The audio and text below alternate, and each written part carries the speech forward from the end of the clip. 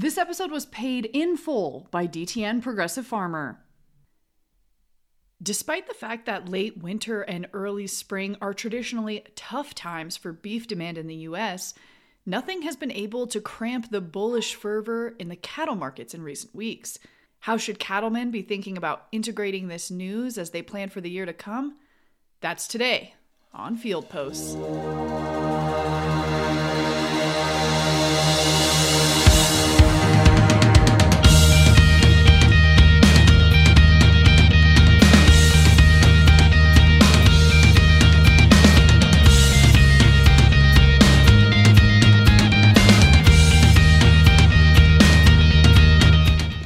Is a DTN Progressive Farmer podcast that dives deeper into the most important trends in agriculture to explore the business's cutting edge.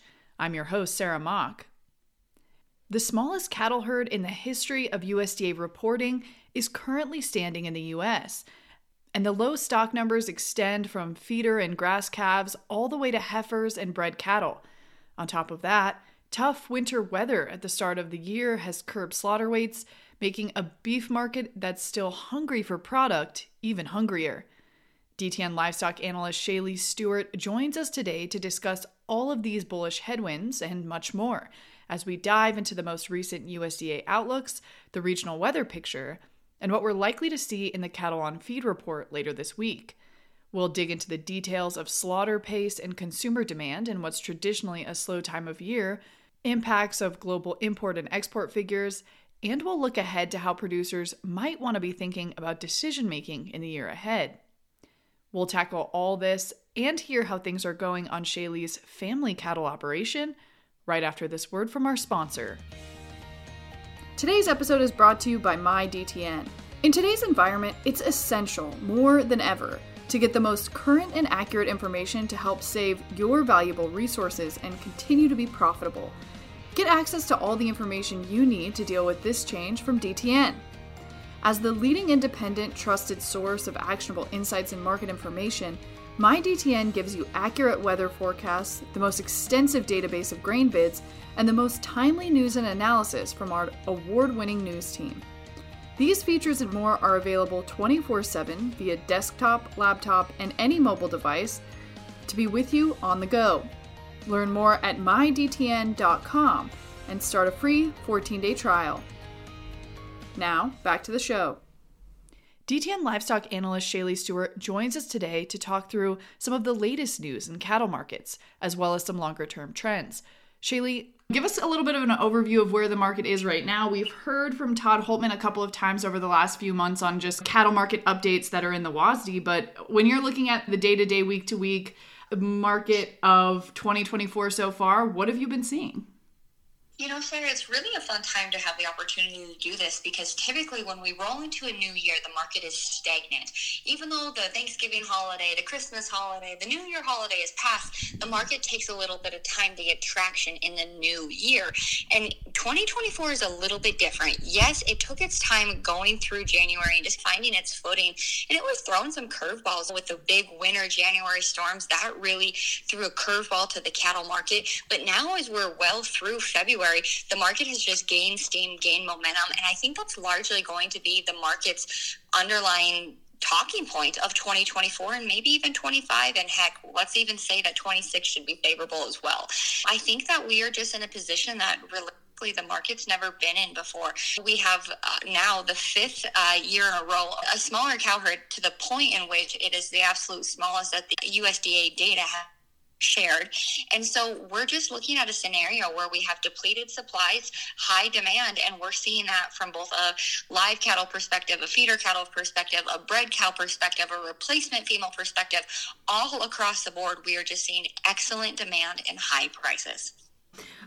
Let's get into a little bit. You mentioned there the USDA outlook as they look ahead to the next couple of months and quarters. But yeah, talk to us about the sales picture. You mentioned, across the board, things are looking pretty good. But dive into a couple of the categories for us. How are things looking for kind of individual subsets of the cattle market? Okay, perfect. I'm really glad that you brought in this segue because it was a pretty big hitting report. Just last week, the USDA shared their outlook for 2024. And just to kind of recap what that report had to share, in 2024, fed steer prices are expected to average $1.80 live, which huge. That surpasses what the market accomplished in 2023 in its record. And that $1.80 figure is roughly $5 higher than what the market averaged in 2023.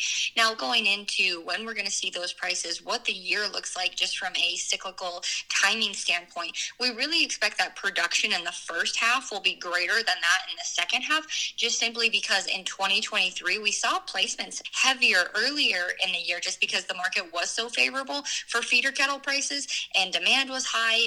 And you know what? Cow-calf producers just elected to market their calves earlier as opposed to later because prices were high. So now consequently, we're probably going to see greater production here in the first half of 2024 as opposed to the later half, just working through those supplies. Shifting gears, and even though it's the same mantra, same talking point, feeder calf prices are expected to average higher in 2024 than what they did in 2023 as well. Steer prices for those weighing anywhere from 750 to 800 pounds are expected to average $2.48 per pound in 2024, which is roughly $30 higher more than what the market averaged in 2023.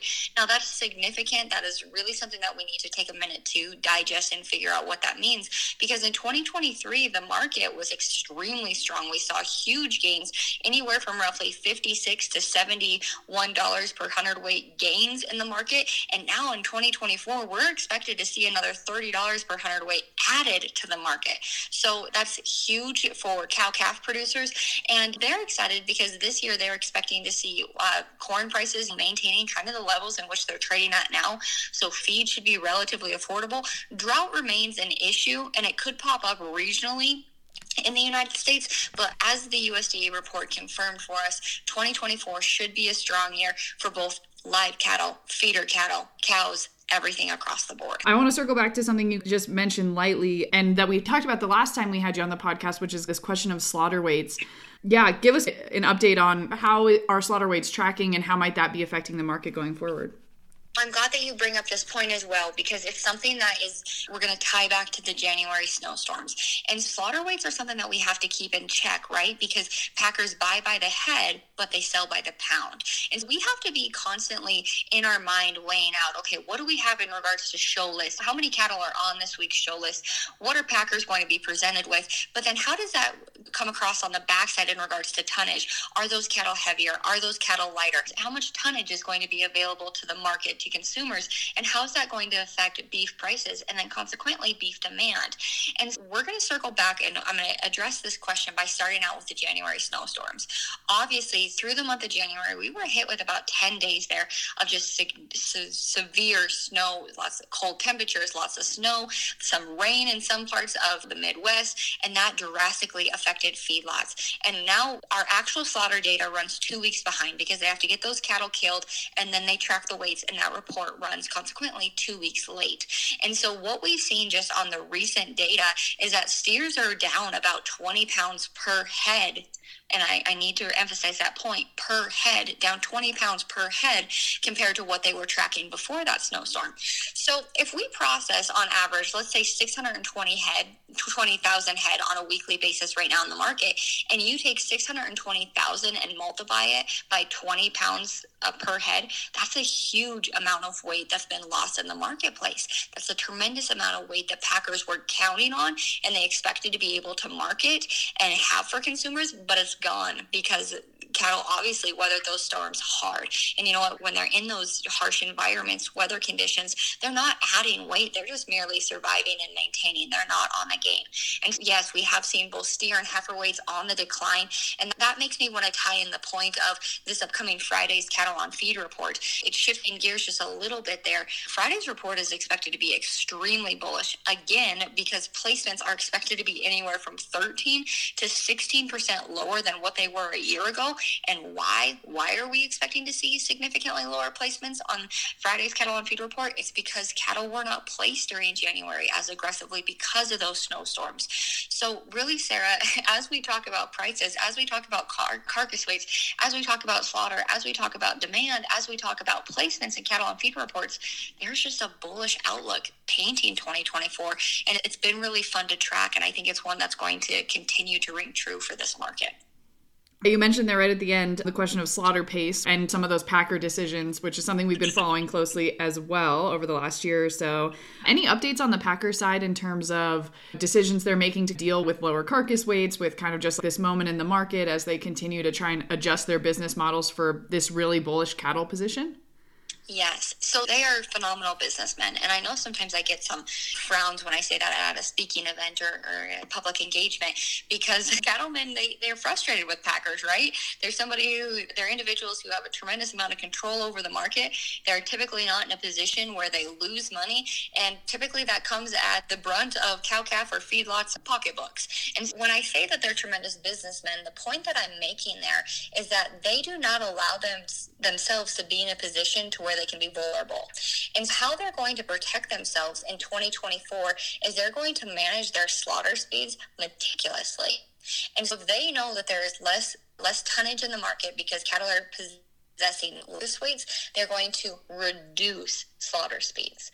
And what that does is that allows them to not have to buy as aggressively in the cash market. And so obviously that's going to stabilize cash cattle prices. And man, cash cattle prices have been anything but steady. It was just 2 weeks ago that the market saw a $4 to $6 advancement, and prices have just really been aggressive because packers have had to buy up supply because they were short bought coming out of those storms. And so really from a packer perspective, managing their supplies is going to be what keeps the market on leash as opposed to the market running unbridledly through 2024. So as cow-calf producers and as feedlot managers look at the market, yes, seeing what packers are processing on a week-in, week-out basis is really indicating to what they're going to need in the cash market. I did want to ask a little bit about demand. You mentioned that there's a bullish demand picture at the moment, but yeah, I feel like this late winter, early spring, not usually a season maybe we associate with like summer barbecue or holiday beef purchases. But talk to us a little bit about the demand picture that you're seeing as far as consumer beef consumption. It's utterly phenomenal. You hit the nail on the head, and heck, maybe you should become a market analyst, Sarah. You spoke perfectly to the point. February is typically a point in which beef demand suffers. It's not grilling season. We don't have a holiday to cook for. And so typically we see a seasonal low in beef prices in February. But this year, demand has just remained so strong, I think, because first of all, consumers love the product. I mean, it's safe, it's trusted, it's true. And even though they are taxed in regards to how much money they have to spend on their weekly grocery budgets, they are still buying beef, even though beef prices are extremely high. And so thankfully that bodes well for packers, which has a trickle-down effect of boding well for feedlots and cow-calf producers, because if we don't have that demand, we see less dollars in the marketplace. Now, talking to a import-export outlook for 2024, the USDA outlook did share that imports are expected to be higher again in 2024. This is not something that is bewildering or earth-shattering to us. We expect imports to be higher simply because we don't possess enough cattle right now in the market to supply all the demand. Now, consequently, exports, yes, they're expected to be lower. And when you initially hear that comment that imports are expected to be higher and that exports are expected to be lower in 2024, that kind of feels like a two-pronged sword, just simply because that doesn't sit well. That doesn't resonate well with beef producers. But we just have to look at where the market is in regards to supply and understand it. And so when we possess a smaller cow herd, that obviously means that there's going to be less supply available to the market, so there will be greater imports. And consequently, the sluggish world economy simply means that our exports aren't going to be as great. Like I said, beef prices are high in the United States, and given that the entire world is struggling with its economy, we're not going to see greater exports in 2024. I'm curious from the USDA outlook, from just as you are watching the market, we've talked a lot about the herd size today and in the last many months. What is the outlook in terms of it? Does it look like there's a turning point coming anytime soon where we maybe expect the herd size to start to expand a little bit more? Or does the current trend seem to be pretty sticky and we expect the herd to be pretty limited for the foreseeable future? Oh, that's a good question. I think it's one that's in the back of everybody's mind, whether you're a buyer or a seller. It's just, when does the wave change? When do we stop liquidating cows? When do we start keeping back females to go back into the cow herd? When are we going to see that tidal wave change? And honestly, Sarah, there are really 2 points in which we can look to for a direction in regards to whether or not the U.S. beef cow herd will remain steady, be in a liquidation phase, or in a growth phase. And that is profitability in grain grass. And even though I've been talking about higher prices here and there, everywhere, higher prices do not correlate to greater profitability. And so just because we're seeing higher prices for our feeder calves, that doesn't mean that ranchers are actually seeing greater profitability.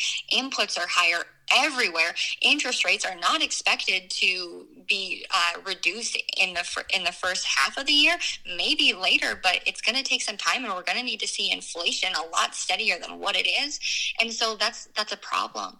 And so really what we've seen in regards to the cattle inventory report, beef replacement heifers were not kept back in 2023, and really they could begin to be being kept back a little bit in 2024, but it's not expected until 2025 really, which would mean that we wouldn't start to see more numbers until potentially 2026. And so I think that we're going to be in this stage of the market where we're just at a stale point. Maybe the liquidation is not going to be as aggressive as what it was surely in 2022, most likely not as aggressive as what it was in 2023, but I still think that we're going to see some liquidation in 2024 just simply because we're not seeing enough true profitability in the industry.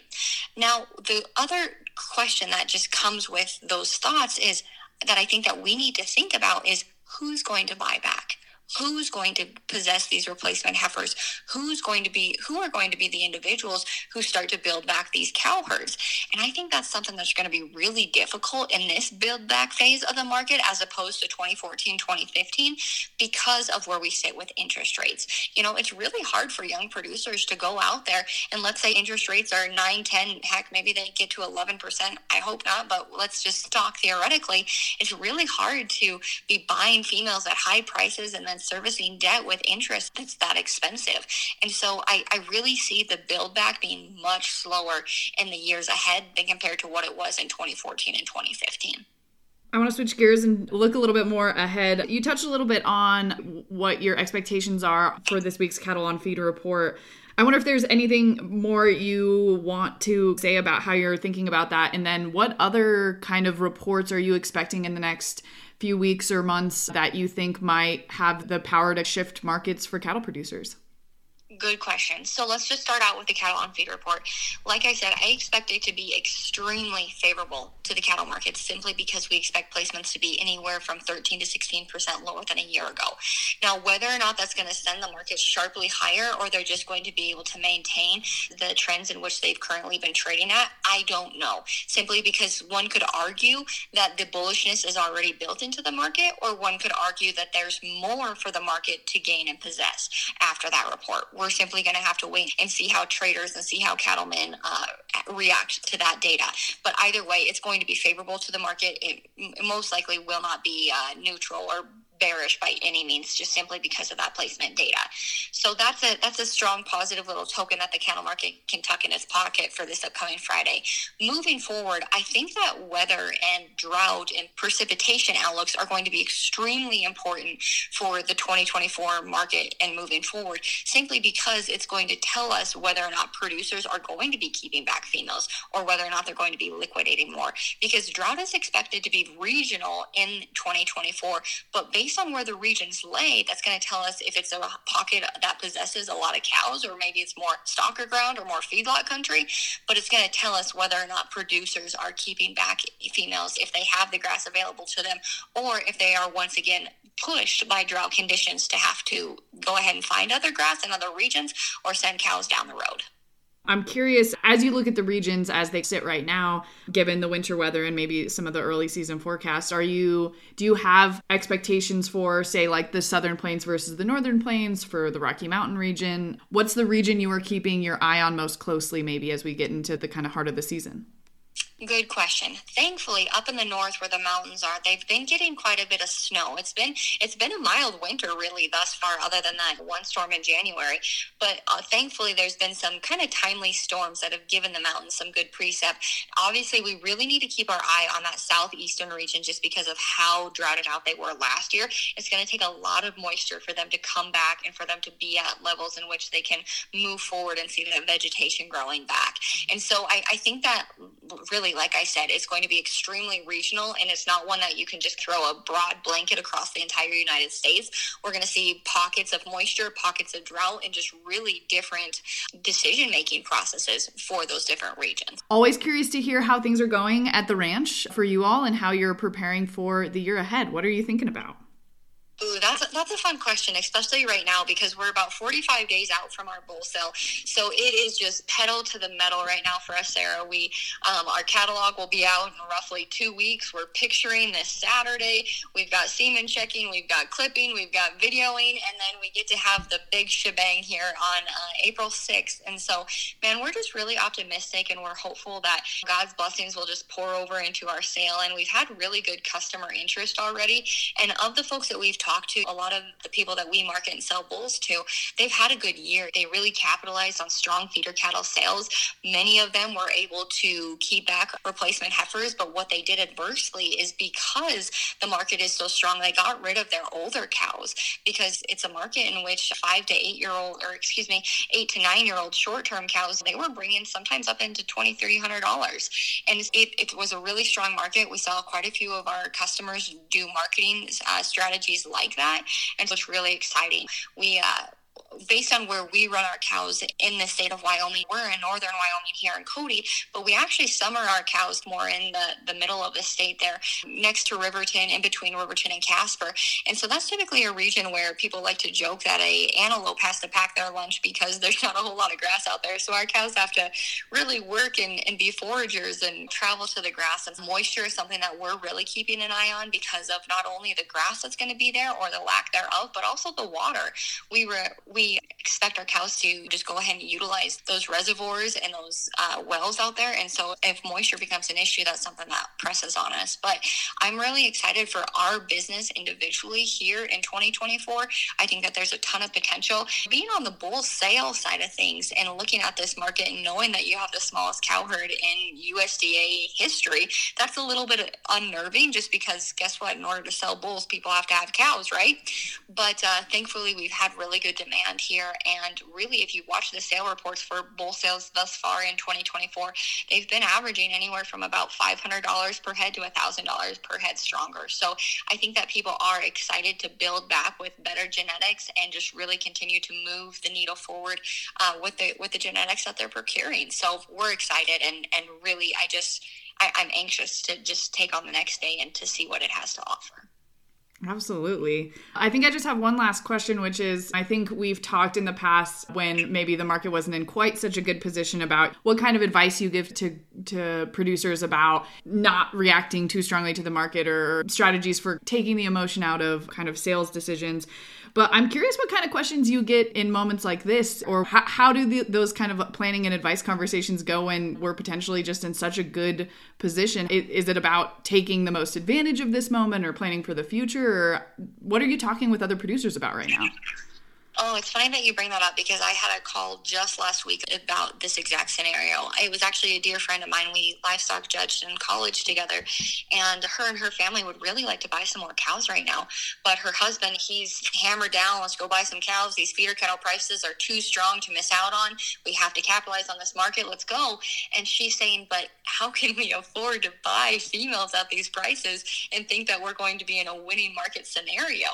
And there's that old saying, you make your money the the day you buy, not the day you sell. And I think that's something that producers need to keep in the back of their mind, because it's something that a lot of folks got spanked with when they bought $3,000 bred heifers in 2015 that later they were paying on in 2016, 2017, 2018 when the market completely backslid.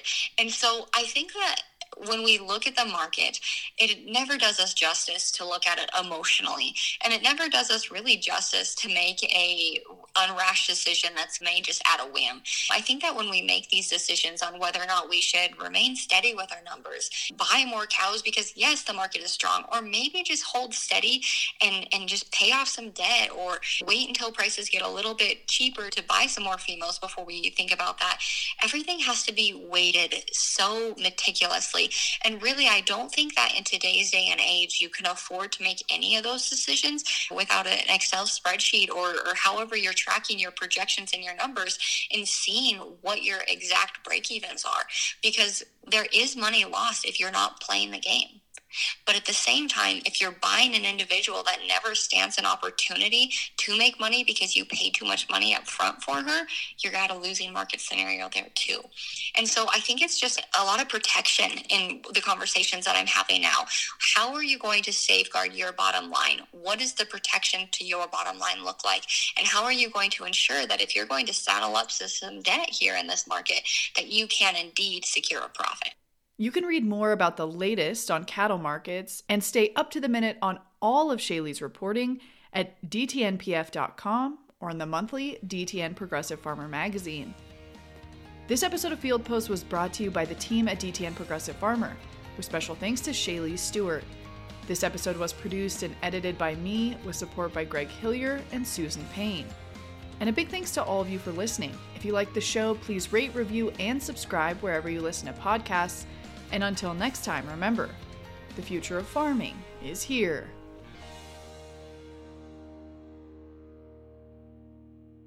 This episode is brought to you by DTN Hay Timer. Hay and forage quality isn't just about yield. It also relies on the perfect weather window to ensure a good crop.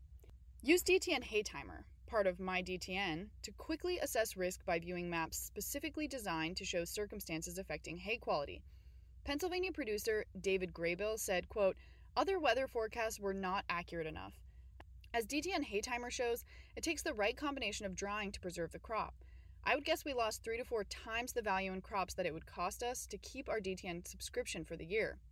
DTN Hay Timer is part of the My DTN platform. Visit mydtn.com to start a free 14-day trial.